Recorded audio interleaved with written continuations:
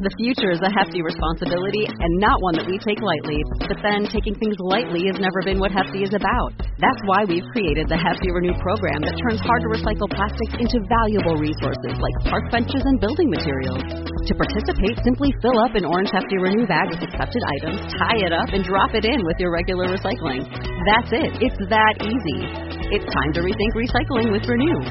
Particular valued resources may vary by geography. More info available at heftyrenew.com. Hi, this is Greg.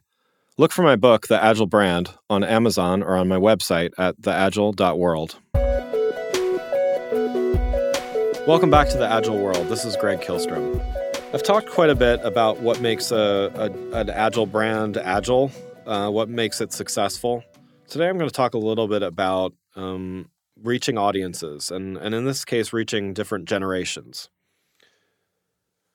As I mentioned before on an earlier episode, I'm sure we've all seen many articles, podcasts, videos about how to reach millennials. That particularly a few years ago was all the rage of trying to make sense of it. As millennials have kind of matured and entered the workforce and now are really part of the workforce and growing up, so to speak, some of their habits look a lot like their predecessors. Some of them are different. I think there's some differences in how they approach values-based organizations and all of that. But we're also now focusing on Gen Z, the next generation. Those, according to every source has a slightly different date here, but those born after 2004 generally make up Gen Z. So as we've seen over the years. As generations are more and more accustomed to growing up with the internet, with computer access, but then the internet, then social media, their habits have changed. Their shopping habits have changed. I mean, we see the change in retail behavior, how Amazon and online retailers are making up such a big force in the market. How physical retailers are often going out of business, particularly ones that are a little less focused. We've seen how, shopping habits, as far as recommendations go, have changed a lot. Referrals, recommendations, word of mouth, all of those types of things have changed. And, Gen Z is really they're the first generation that has completely grown up in a digital world. With the internet, they never knew a world without the internet. It's conceivable some millennials grew up in a world before the internet was such a big thing. Jeremy Finch, in an article in Fast Company, puts it this way: Gen Z has grown up in a world where their options are limitless, but their time is not. As such, Gen Z have adapted to quickly sorting through and assessing enormous amounts of information. Once something has demonstrated attention-worthiness, Gen Z can become intensely committed and focused. They've come of age with an internet that's allowed them to go deep on any topic of their choosing and learn from like-minded fans. So, this says a few things that are kind of interesting, and doing some other research on the topic, there's kind of a cliche that says younger generations have really short attention spans. And I think for, in a big way that's true. They have short attention spans until they don't. So what I mean by that is, as that quote that I read earlier says, they have access to limitless information. So they are not going to dive deep on every little thing that's put in front of them. But when they find something they're interested in, they're actually willing to spend time on it. So that means that, every video doesn't have to be 5 seconds in order to capture their attention. But you need to be able to make a point, make it quickly, and then, then give someone the opportunity to dive deeply into it.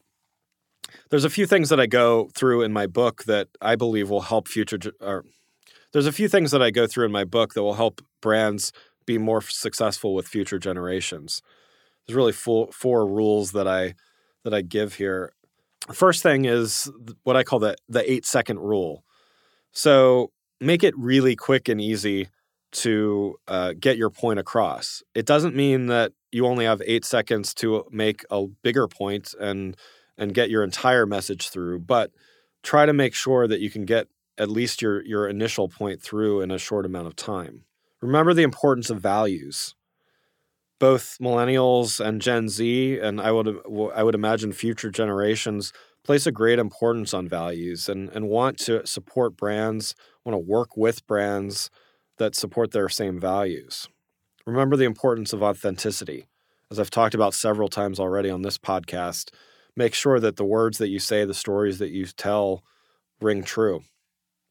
And finally, remember the importance of giving consumers a voice.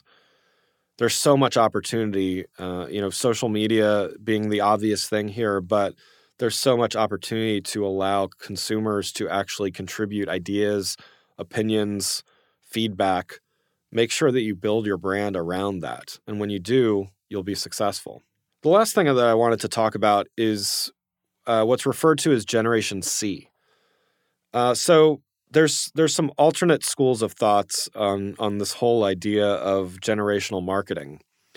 Google famously kind of coined the idea of life moment marketing, where it's not so much about how old someone is, it's about what they're going through at a certain point in life. So, for instance, someone buying a house, a millennial buying a house, a Gen Xer like myself buying a house, a boomer buying a house, they're all going through some similar things. Now, the millennial might, if stereotypes are correct, might have more student loan debt.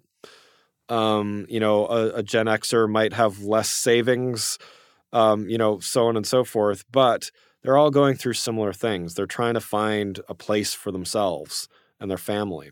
That conversation was, I think, a very interesting one that kind of took us outside of this concept of generational marketing.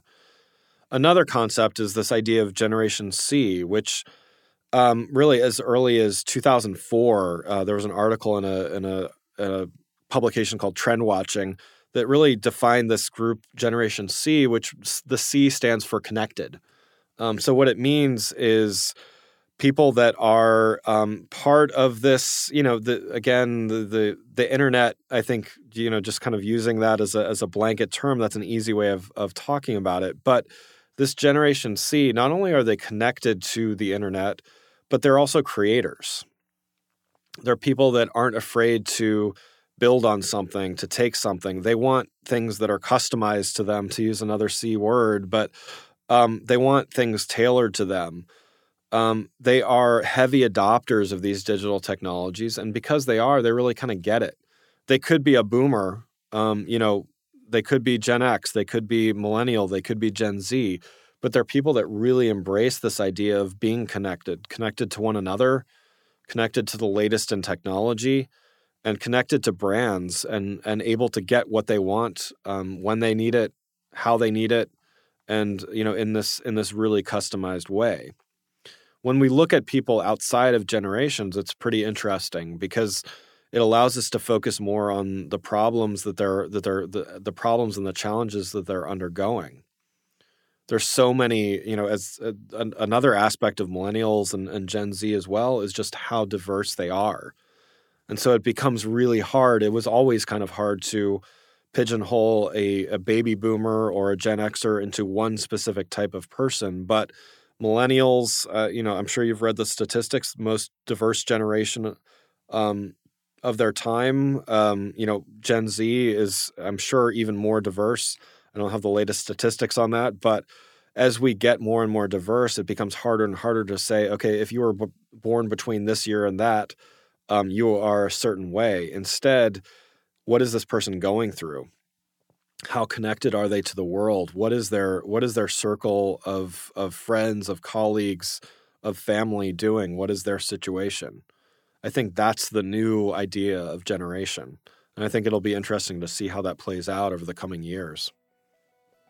In the next few episodes, I'm going to talk about how to create an agile brand. Thanks for listening. See you next week. If you enjoyed this episode and found it helpful, please rate the show on iTunes or contact me through my website at theagile.world. You can find my books, The Agile Brand and The Agile Web, on Amazon and on my website at theagile.world.